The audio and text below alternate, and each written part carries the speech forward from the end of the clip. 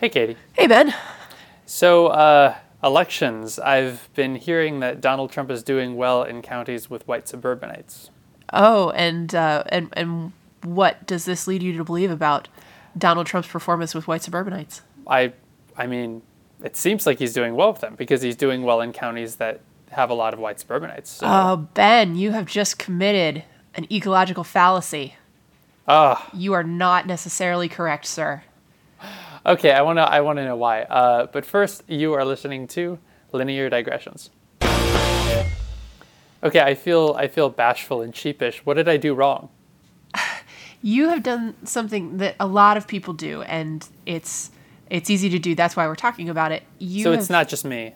Oh, no, definitely not you. And this episode was, first of all, inspired by a listener email. This came from Mike Lynch this week. Thank you, Mike. Although I have to say this was kind of stewing in our heads for a few weeks about as something that we could talk about. So Mike kind of got us off our keisters. Awesome. Yeah, so we're going to be talking about ecological inference, ecological fallacy, and then Simpson's paradox, which is a particularly interesting and pathological case of an ecological fallacy.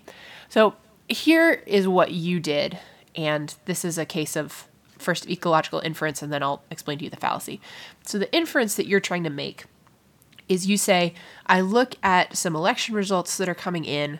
I see that Donald Trump is doing well in a county that has a bunch of white suburbanites. We're kind of making up this example, but you can very Sure. easily, imagine many parallels that are going on right now. Yeah, I have not been following Donald Trump's granular performance in counties across that is not something I'm interested in doing. But Okay, well, that might be for the best. But so you say that Donald Trump is doing well in a particular county. Mm-hmm. That county has a bunch of white suburbanites. Therefore, the conclusion I draw is that Donald Trump is doing well with white suburbanites. And this is, on face of it, a reasonable thing to say. However, it's entirely possible that you are precisely wrong, because there are people other than white suburbanites who live in any given county. And what could very easily be the case is that he's doing well with everyone else except for the white suburbanites. And so even though you've had something that on face looks like a fairly reasonable thing to say, once you drill down into a specific subgroup and you try to take the trends from the larger group and apply them to the smaller subgroup, in this case, the trend that he's doing well in this county, and therefore say that this subgroup, the white suburbanites, he's doing well with them, that is a case of ecological fallacy. so I have a question, because my kind of gut check on this is that technically, yes, he might not be doing well with white suburbanites, and this might be a coincidence, but it feels like something that wouldn't happen all that often. Like I would be right most of the time. Is that necessarily true? Or I mean, I'm also not a professional data scientist, so. Oh, that's a good question. I mean, it's hard to say how often people make statements like this and then how often they're wrong. I think certainly people make these statements more often than they can truly be backed up. But in terms of how big of a problem is this quantitatively compared to how often you would reach the correct conclusion using this reasoning, I'm not exactly sure. However, Right. I do know that people say this sort of stuff all the time, and there's a big enough risk that you could exactly be wrong that I think it's definitely worth being Got it. aware of this as a problem and checking yourself before you start making claims about the yeah. Kind of like correlation versus causation, where some of the time you may be right, and maybe even in a particular class you may be right most of the time, but the problem is not whether you're right or wrong. The problem is you believing that that logical inference will always be right. Yeah, I mean, you're basically saying something that could be right or it could be wrong, and you know, Right. just like Yeah. sometimes it'll be right, sure. It just in the same way that, sometimes if I think that walking out on the street, I'm going to, I don't know, see a clown. Occasionally, I'm right because it's Thanksgiving and there's a parade staging outside my house or something. But but there's no particular reason to think that I've actually made a statement that gives anyone any insight into the world. I've just made a statement that may or may not be correct, and Okay. it's kind of a coin flip. And so, and this is actually, it can be a really important thing to get correct in certain circumstances. And in particular, I think it's important for elections because people do this all the time with elections, and it's not always being done by people who totally understand what they're talking about. And so this gets can be more of a problem, I think, sometimes when people are trying to deal with electoral politics than in some other contexts. But certainly it comes up very often.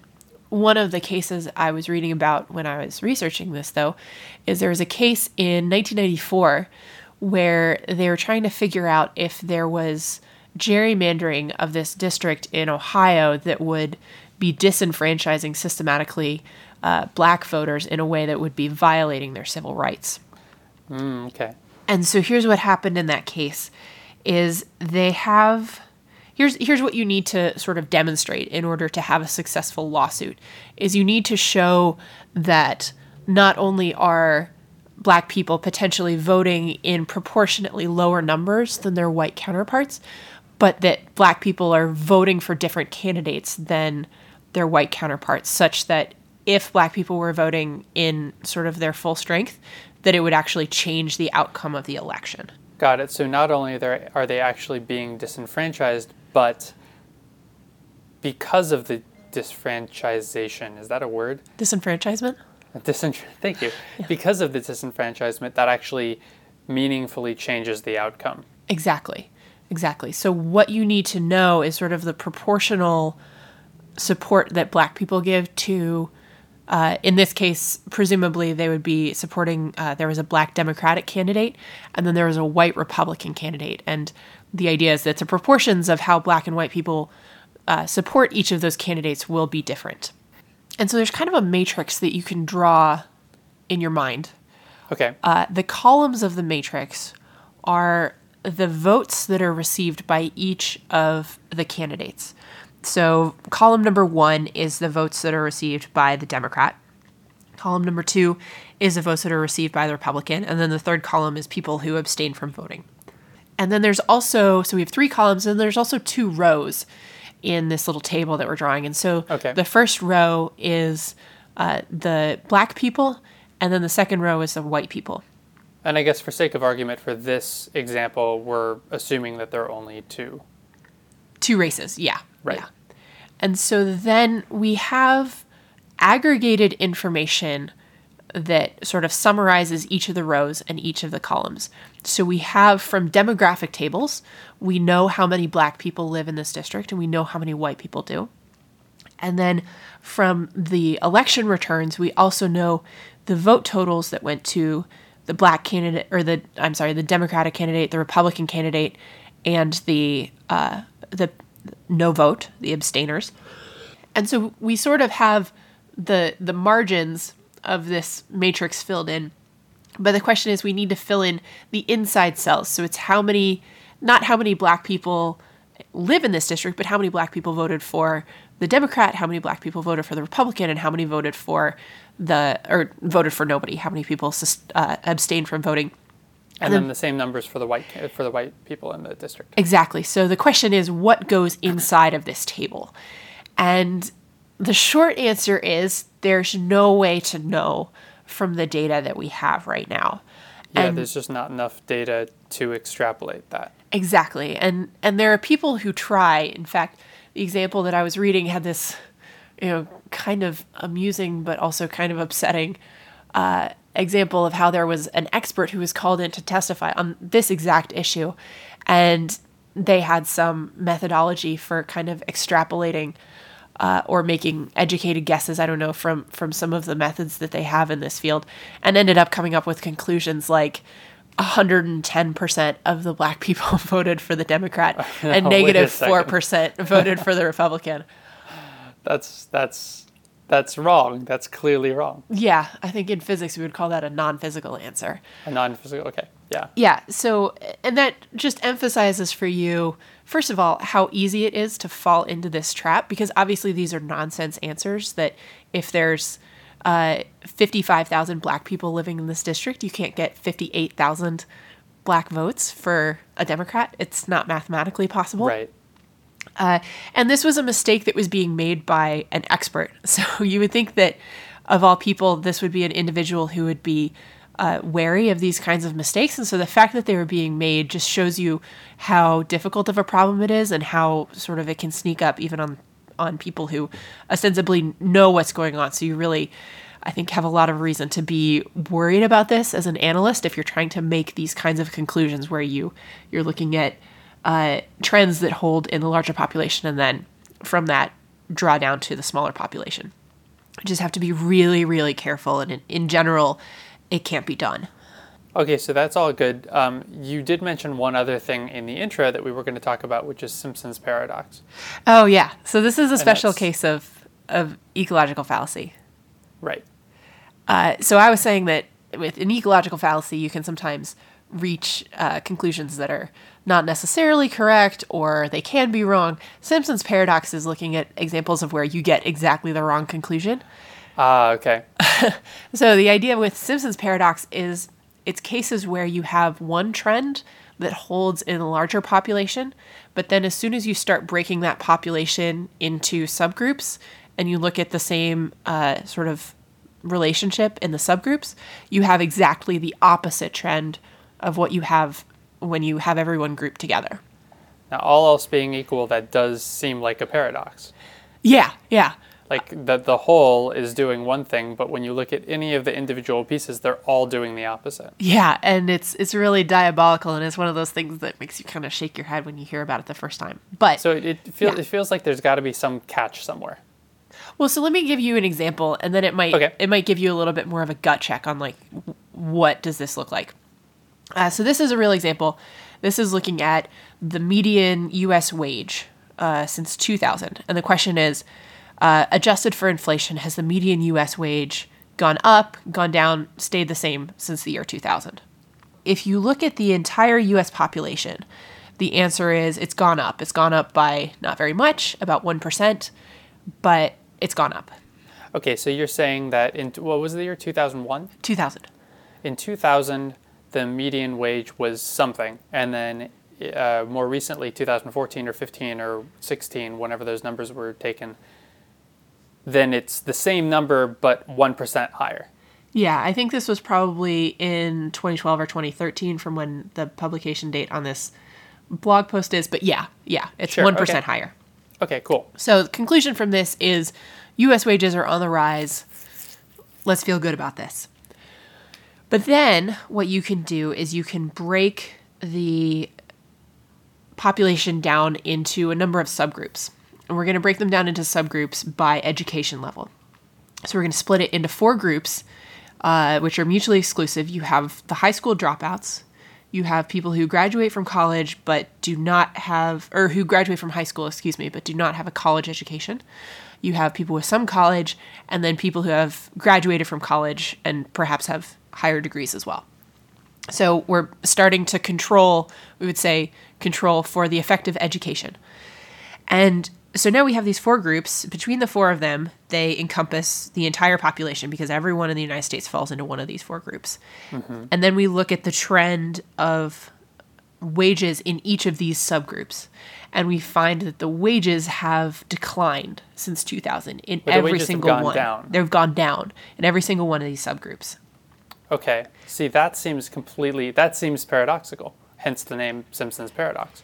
Because if you have all of these 4 groups and they're all going down, if you put them together, surely that total should go down as well. And yet it does not, and that's the paradox.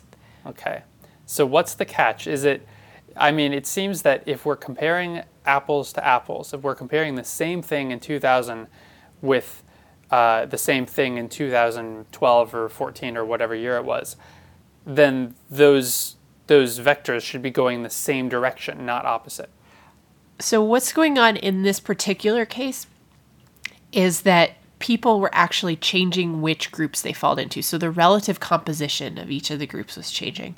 So even though it's correct that the trend is sort of downward in each of these subgroups, we find that the proportion of people who, for example, were high school dropouts in 2000 was a higher proportion of the population than high school dropouts in 2012. And the proportion of people with bachelor's or higher degrees was lower in 2000 than it was in 2012. Basically, people are getting more educated, or in general, the demographics are shifting towards more education. And so even though within each group the wages are going down, the fact that you're migrating from one group to another overall pushes the median wage in a direction that is trending up. Okay, so we're not comparing apples to apples exactly. If we're comparing everybody to everybody, we're a little bit closer to apples because we're comparing everybody in the population in 2001 to everybody in the population in 2014 or something like that. Mm-hmm. But when we look at the smaller groups, we're not really comparing the same people. We're comparing a category, and those categories are changing size. And so the categories with higher income are actually getting bigger, and they're getting bigger faster than their wages are going down. Yeah. So then the overall trend is towards more money, but it's all being driven by the fact that people are getting more educated and not by the fact that that wages are just sort of organically rising. So as much as this seems like a paradox, it's not actually a paradox. It only feels like a paradox when you're not taking into account all of the things that motivate these numbers to change in one direction or another. Well, that's it exactly, is that Simpson's paradox is something that can arise and give you the wrong answers when you don't have sort of like the correct, quote unquote, variables available to you when you're doing your analysis. And so it's something that, again, you have to be very careful about and very thoughtful of if you're trying to do some kind of analysis, that you think about if there are relevant factors that aren't being taken into account in your analysis. In this case, you have to be taking into account education in order to see this trend. If you were just looking at the wages on their own, you wouldn't see it. And so I don't have any particularly great recipes for never falling victim to this, because you kind of have to know to look at the right variables, or you have to look at a lot of control variables and make sure that you're just sort of checking everything that you have the ability to check. But it's something to be aware of, that once you start to make extrapolations, or maybe you would say interpolations, from big groups of people down to smaller groups of people, that you're definitely opening yourself up to, ecological problems. So just that you don't necessarily know if the trends are holding, and in fact, you could very well be falling victim to Simpson's paradox and you're getting things exactly wrong. So be careful if you're going to make a statement about a subgroup. Be sure that you've actually checked that subgroup and that you're not just taking a conclusion that holds for the supergroup and saying like, well, if it's true for the bigger group, then it should be true for the smaller group, because that is not necessarily the case. Linear Digressions is a Creative Commons endeavor, which means you can share or use it any way you like. Just tell them we said hi.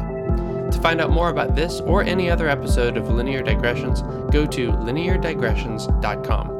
And if you like this podcast, go ahead and leave us a review on iTunes so other people get to listen to this content too. You can always get in touch with either of us. Our emails are ben@lineardigressions.com and katie@lineardigressions.com in case you have comments or suggestions for future shows. You can tweet us at lindigressions. Thank you for joining us, and we'll see you next time.